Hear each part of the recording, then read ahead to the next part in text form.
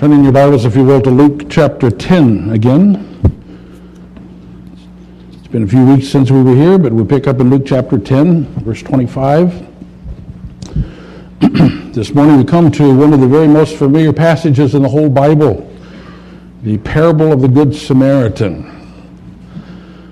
Now, you may not know this, but familiar passages are notoriously difficult to preach on. They're difficult because we've heard so many explanations before. They're difficult because they're familiar to us and the words no longer grab us like they did the first time we heard them. And they're difficult because alongside the familiar, there are often baffling questions that we've never dealt with. So I have struggled greatly this week to try to figure out how to preach on the parable of the Good Samaritan, and I simply ask you to struggle with me and to focus your attention and see what God might teach us as we work through this text. Luke 10, verse 25 to 37. Let me read it.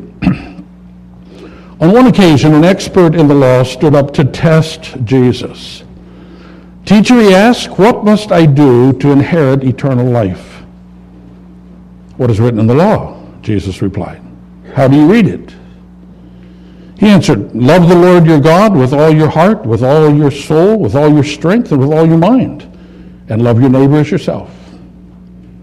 "You've answered correctly," Jesus replied. "Do this, and you will live."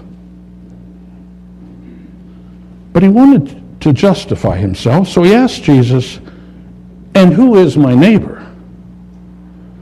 In reply, Jesus said, "A man was going down from Jerusalem to Jericho when he fell into the hands of robbers. They stripped him of his clothes, beat him, and went away, leaving him half dead.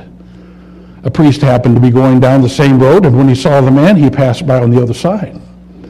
So to a Levite, when he came to the place, he saw him, passed by on the other side. But a Samaritan, as he traveled, came where the man was, and when he saw him, he took pity on him. He went to him and bandaged his wounds, pouring on oil and wine. Then he took the man on his own donkey and took him to an inn and took care of him. The next day he took out 2 silver coins and gave them to the innkeeper. 'Look after him,' he said, 'and when I return I will reimburse you any extra expense you may have.' Now, which of these 3 do you think was a neighbor to the man who fell into the hands of robbers?" The expert in the law replied, "The one who had mercy on him." And Jesus told him, "Go and do likewise." I'd like to suggest 3 truths which are set before us here, either explicitly or implicitly. The first is this: the law says, love God and love your neighbor. The law of God says, in summary, love God and love your neighbor. Our text begins with an expert in the law addressing Jesus. It calls him a lawyer here in this text, but he was not a lawyer as we think of lawyers in our society, for there was no distinction between the religious life and the civil life of the people of Israel. This was a Jewish leader concerned for the administration and understanding of God's law. He was a theologian. He was a biblical scholar, an expert in interpreting God's word. But according to verse 25, our expert does not come to Jesus seeking to have better knowledge. He comes to test Jesus. He comes setting a trap for Jesus. He's asking questions not to find answers, but to try to trip Jesus up and catch him in some contradiction. Nevertheless, this man's question is the most profound question ever asked. What must I do to inherit eternal life? Now, how could that question ever be a trap to ask Jesus that question? Well, think about what Jesus' ministry has been like as we've read about it and studied it so far in the book of Luke. Jesus has been going around preaching and teaching people, and healing people, and delivering them, saying to them, the kingdom of heaven is at hand. Come, follow me. I've not come to call the righteous, but to call sinners. And to the most despicable sinners, Jesus has said, your sins are forgiven. Rise up and walk. Come follow me. In fact, in the verses immediately preceding this, Jesus has just proclaimed, no one knows the Father except the Son, and whomever the Son chooses to reveal him to. So what did this expert in the law expect Jesus to say? Probably the same kind of thing. Come follow me and you'll have eternal life. It doesn't matter what you've done, I will forgive you and give you life. Come follow me. But what about God's law? This law, you knew that if Jesus answered that way, he could be accused of disregarding the Scriptures. Well, Jesus doesn't answer the man, actually. He turns around and asks the man a question. He says, well, what does the law say about how you will inherit eternal life? What does the law say? How do you read it? Jesus is turning the tables on this biblical scholar. But this man knows the right answer to that question, and indeed for some time by his day, the Jewish rabbis had summarized the law in two things. First of all, the law has to do with love for God, with heart, soul, mind, and strength, which they got from Deuteronomy chapter 6. And then the law has to do with love your neighbor as yourself, which they got from Leviticus 19, verse 18. And therein the rabbis saw a summary of the entire law, a summary with which the New Testament agrees, Jesus agrees. He says that several times. And so that's how the man answers. Just like the rabbis of his day answered, love the Lord your God with all your heart, soul, mind, and strength, and love your neighbor as yourself. To which Jesus said, that's correct. Go and do it, and you'll live.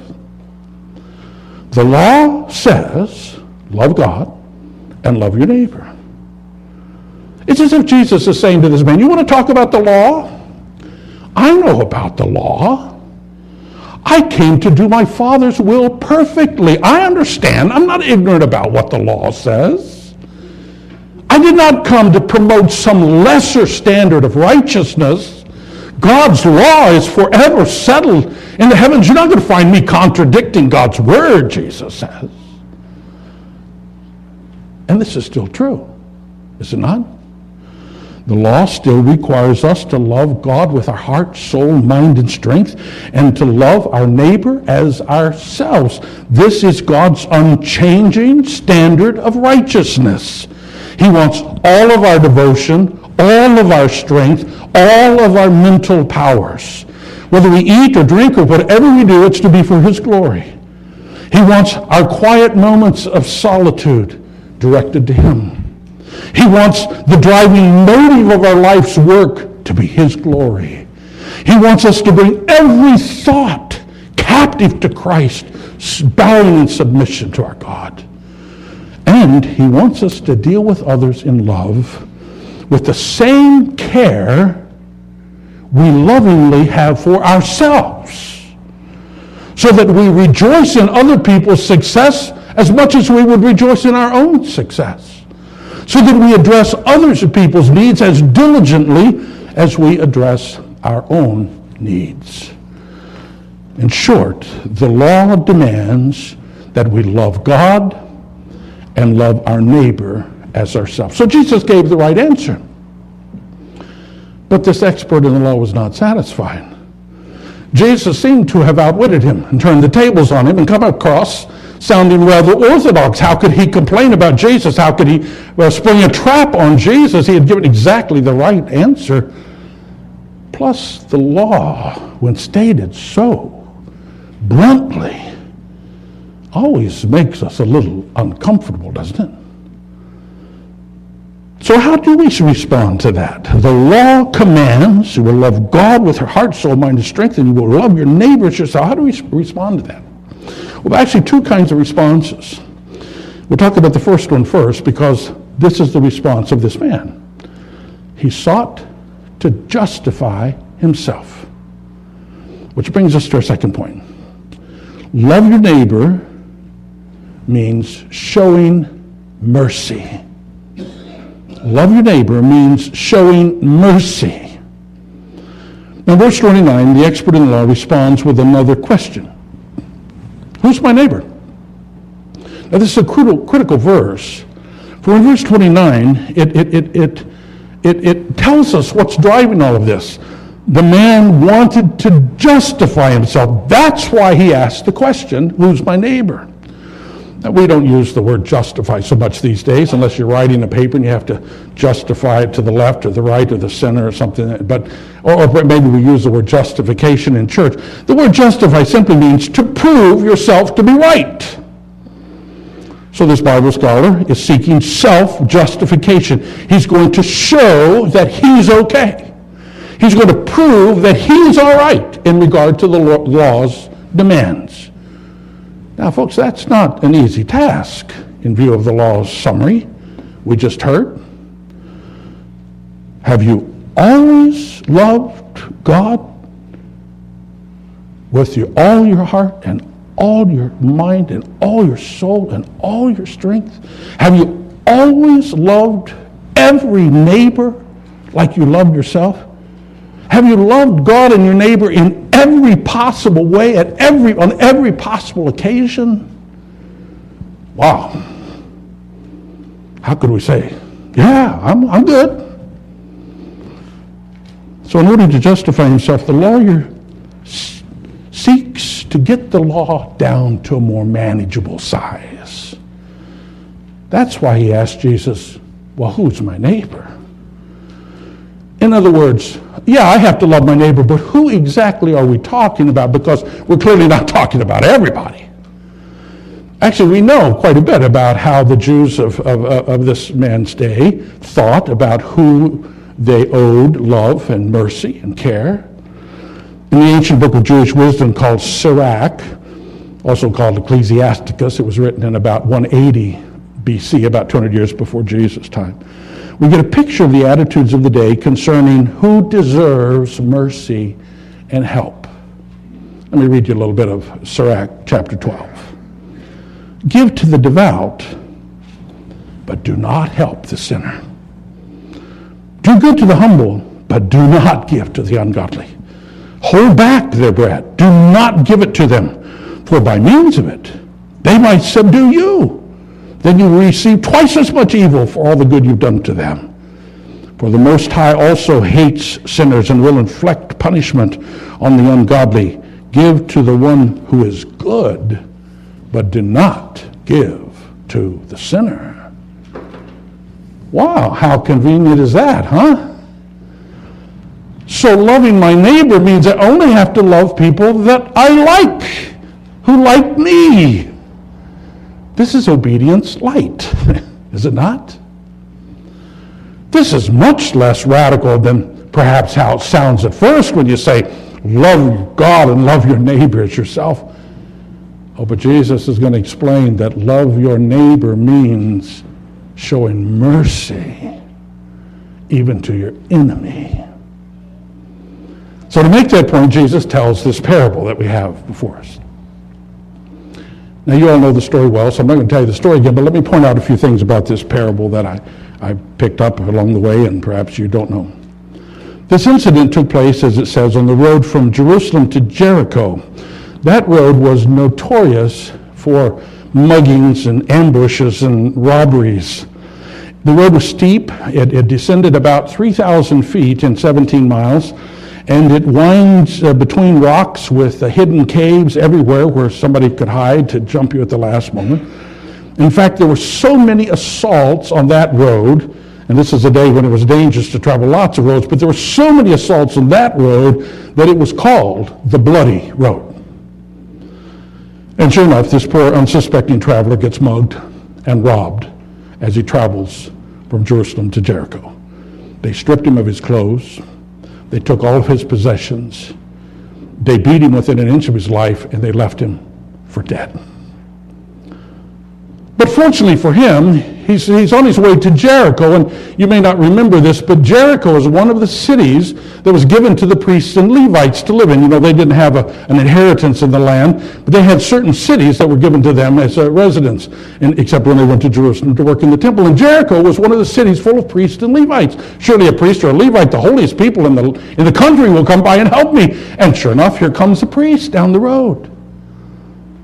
And he sees the man laying in the ditch, and he goes across the road and passes him by. And not long after, here comes a Levite down the road. But like the priest, he sees a man laying in the ditch and crosses the road and passes him by on the other side. Did no one care about this dying man? But then Jesus says a Samaritan came by. Now, it's impossible to overstate the animosity between the Jews and the Samaritans. You remember when Jesus simply wanted to pass through their territory, the people in the village had said, "No way, you're not welcome here." And they would go way around to not go through Samaria. The animosity between the Jews and the Samaritans is probably about similar to the animosity between the Jews and the Muslims in the Middle East today. In fact, every morning a pious Jewish man prayed, among other things, "And God, thank you for not causing me to be born a Samaritan." For the Samaritans were half-breeds. They were ceremonially unclean. They practiced a distorted religion. They were the enemy. According to Sirach chapter 12, they should be shown no mercy. But the Samaritan coming down the road sees the wounded victim in the ditch, who is undoubtedly a Jew, the enemy of Samaritans. And what does he do? He stops and has compassion on him. Unlike others, he cared about this man's desperate situation. He stopped and went to him. Now, you got to understand, if there's a man laying in the ditch, obviously there are robbers in the area. It's a time to stay on your horse and go. He stops and he goes over to check on him, and he administers first aid. He bandages his wounds, and he pours wine in his wounds as an antiseptic and oil to soothe them. And he disrupts his own journey. He picks the man up and puts him on his own donkey and takes him into town to an inn where he cares for him for the rest of the evening and overnight.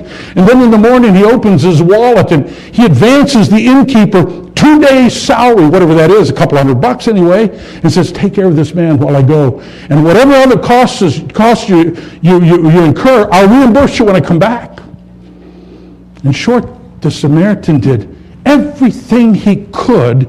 He cared for that man as he would want to be cared for if he were laying in the ditch half dead. Now, says Jesus to the young lawyer, the priest, the Levite, the Samaritan, which of these three do you think was a neighbor to that robbed man? The expert in law could not even bring himself to say the word Samaritan. He only replies, "The one who showed mercy?" To which Jesus said, "You go and do likewise." You see, Jesus never told him who his neighbor was. He only showed him what kind of neighbor God expected him to be. Or you see, love your neighbor, according to Jesus, means showing mercy even to your enemies. This expert in law had tried to trap Jesus, but he fell into his own trap. He had tried to justify himself by putting some limits on the law to make it more manageable. But rather than limit the law's demands, Jesus expands the law's demands to their fullest implication. And this is not the first time. Jesus always does. Remember the Sermon on the Mount? Jesus says, "You've heard it was said, 'Do not murder.' But I tell you, if you're angry with your brother, you've committed murder already in your heart. You've heard it was said to not commit adultery. But I'm telling you, when you look and lust, you're guilty of adultery. You've heard it was said, if you get a divorce, do the proper thing and give the right certificate. I tell you, if you divorce your spouse, you're an adulterer." Jesus always expands the law to its fullest implication. He never limits it to make it easier for us to keep. He never lightens the law's demands. He only presses them to the extreme so that we might see the absolute holiness of the God before whom we stand. And that includes the command to love our neighbor. It means show mercy even to your enemy. So did the man successfully justify himself? Not a chance. Indeed, the scriptures tell us that no one will be justified by observing the law. We read in Galatians, all who rely on observing the law are under a curse. For it is written, cursed is everyone who does not continue to do every single thing written in the book of the law. But remember I said there are two ways we could respond. This man responded by trying to justify himself when he's met with the demands of the law. There's a second way, and that is we can cast ourselves on the mercy of Jesus and come to him. Which brings us to our third and final point, which is simply this. By showing us mercy, Jesus transforms us. By showing us mercy, Jesus transforms us. Now, what I'm about to say here is not found in this text in Luke chapter 10. It's found later in the book of Luke, and certainly found all over volume 2 that Luke wrote, which we call the book of Acts. And it's the theme of the whole New Testament. So when this parable of the Good Samaritan sets us up to hear this truth, it's just too important to say, well, later on we'll get to that, but forget about it for right now. We've got to talk about it. By showing mercy, Jesus transforms us. Now, there are two things that I want to say about this. Two parts to this, two things in view. First of all, by showing mercy to us, Jesus justifies us, makes us right with God, that which we could not do ourselves. What the expert in the law was unable to do, Jesus does. For you see, Jesus is the only person who's ever lived who can stand before God and say, I am justified. I have kept your law perfectly. And God agrees. You remember God spoke from heaven and said, this is my beloved Son. In him I am well pleased. I'm satisfied with him. But Jesus didn't just come to enjoy being right with the Father. Jesus had been right with the Father for all of eternity past. He came to rescue us because we're not right with the Father. In a very real sense, Jesus came to be the Good Samaritan to us. Though we considered him our enemy, he loved us. Though it was costly for him to rescue us, cost him his life on the cross, he gave himself to us in our despair. Indeed, he didn't just pull us out of life's ditch. He gave us everything we need for time and eternity. You see, this is what Jesus was trying to show this Bible scholar, and trying to get him to understand. Dear man, you are the one in the ditch. You are helpless in your self-righteousness. You need a Savior. And the only one that can save you is the very one you're trying to trap. Oh, stand in awe of the grace and mercy of Jesus when we were alienated and broken and helpless and dying. He loved us. And when we wouldn't give him the time of day, he gave himself for us. And when we could not provide for ourselves, he paid our debt and healed us. The expert in the law knew all about God and all about the Bible, but he had never encountered the grace of God, which was able to restore his soul. Have you? Do you know what it's like to have Jesus rescue you when you have to admit you deserve to go to hell? Do you understand how great his mercy is? That you draw another breath today? More than that you could dare to call yourself a child of God? You see, this is why people flock to Jesus, tax collectors and public sinners and prostitutes. He was not teaching them, beating them up with the law. He was not treating them as their sins deserved. He was forgiving them and delivering them from sin's bondage and restoring them and welcoming them into his kingdom. And when you experience grace like that, you don't forget it very quickly. By showing us mercy, Jesus transforms us. He justifies us. He adopts us into his family. But that's not all that's going on here. There's a second thing.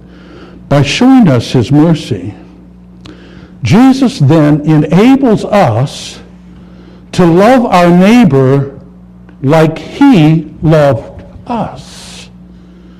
Now here's where we modern Christians go astray, I must tell you. We think that because Jesus rescued us and graciously accepted us, that whole requirement of the law to love your neighbor doesn't apply to us anymore. We're saved by grace. We don't have to worry about that.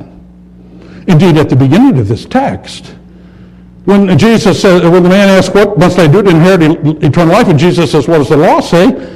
And he tells him, and Jesus says, go do that and live. It's shocking to us, is it not? What about accept Jesus in your heart and all? What about that? But you see, it is still God's righteous demand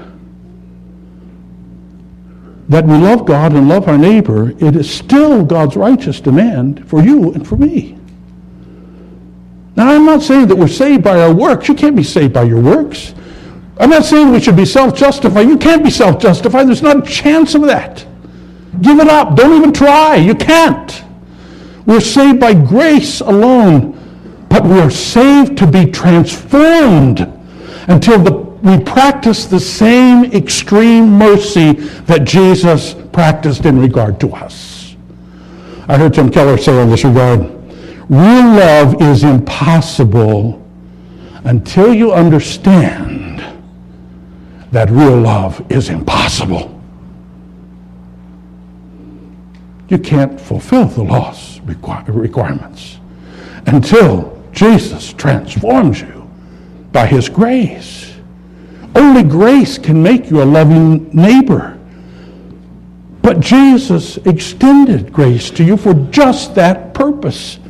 Not to guilt you into being a better person, but to transform you from the inside out, to conform you to himself, so that in gratitude you show the same grace to other people that God has shown to you.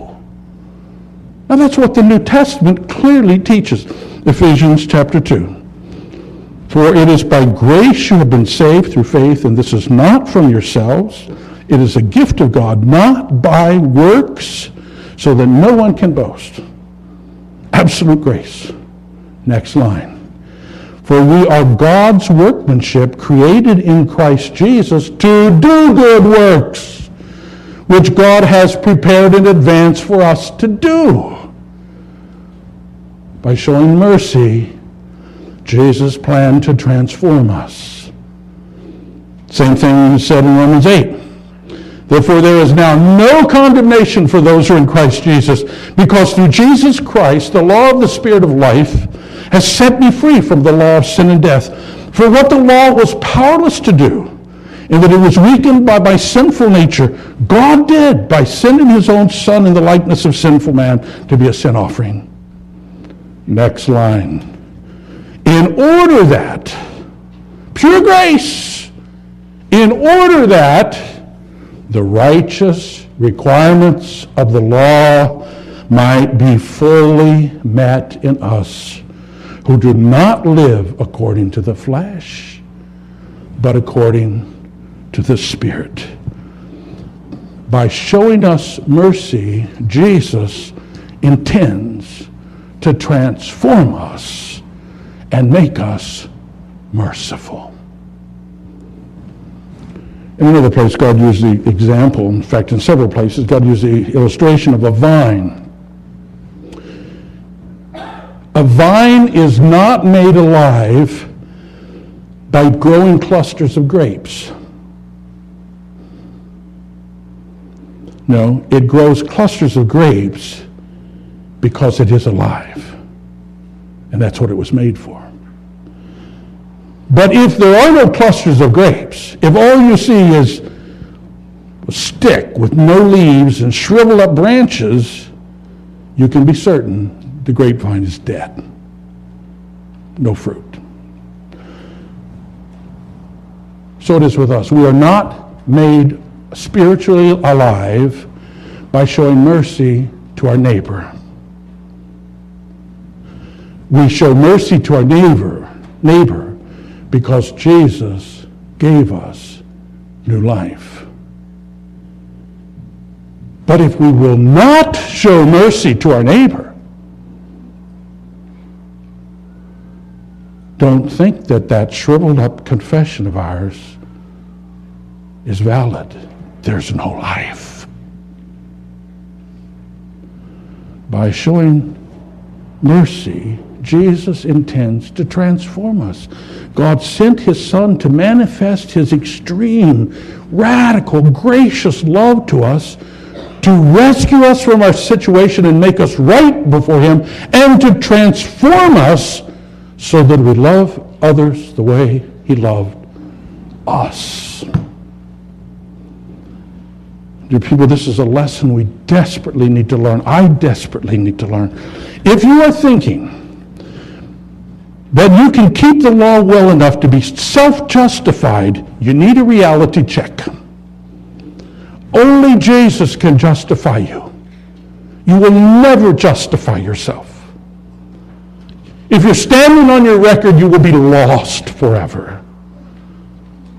You need Christ. But at the same time, if you think being saved by grace negates the law's requirement that you love your brother, your enemy, one another, you're deluded and in danger of judgment. Jesus showed grace to you to make you an instrument of his grace to others, not out of guilt, but out of gratitude. If you show no mercy, Jesus says, you must not have received any mercy. That's what Jesus teaches us in Matthew 25, with which I'll close, as he gives us a little peek of judgment. I'm not going to read it, but let me just paraphrase it for you. It says, when the Son of Man, Jesus says, when the Son of Man comes, he will separate the flock into two groups, the sheep and the goats. The sheep on his right, the goats on his left. And then he'll come to those on his right and he'll say, come, you who are blessed by my Father, and enter into the kingdom prepared for you. For when I was hungry and I was thirsty and I was a stranger, you fed me and you gave me water and you took me in. And they'll say, when did we do that? I don't remember that. To which Jesus replies, whatever you did for the least of these my brothers, you did it for me. And then Jesus will turn to those on his left, and he'll say to them, depart from me, you who are cursed, and enter the eternal fire prepared for the devil. For I was hungry, and I was thirsty, and I was a stranger, and I was in need of clothes, and I was sick, and I was in prison, and you didn't give a rip. You didn't do a thing. You didn't lift a finger. And he said, wait, when did we see you like that, Lord? And he said, inasmuch as you did not do it to the least of these, you did not do it to me. And Jesus says, then they will go away to eternal punishment, and the righteous to eternal life. The law demands that we love God and love our neighbor. Jesus explains that loving your neighbor means showing extreme mercy. And he has shown us such mercy to transform us and make us merciful. Amen. Let's pray. We thank you, Lord, for your word. Though it hits us right between the eyes and it makes us so uncomfortable, and we don't know what to do with it. We feel such kinship with this lawyer who wants to get your law down to manageable size where we only have to love the people that we like and people that do good to us, and we can just forget about everybody else. Oh, Lord, we need your grace to transform our thinking, lest we be found among those on Judgment Day who claim to know you, but when you appeared in the form of their enemy or someone weak or someone in trouble, they didn't care a bit. Deliver us, Lord, from that, and give us a heart of mercy. Not guilt, Lord, but gratitude for what you've done for us. We ask in Jesus' name, amen.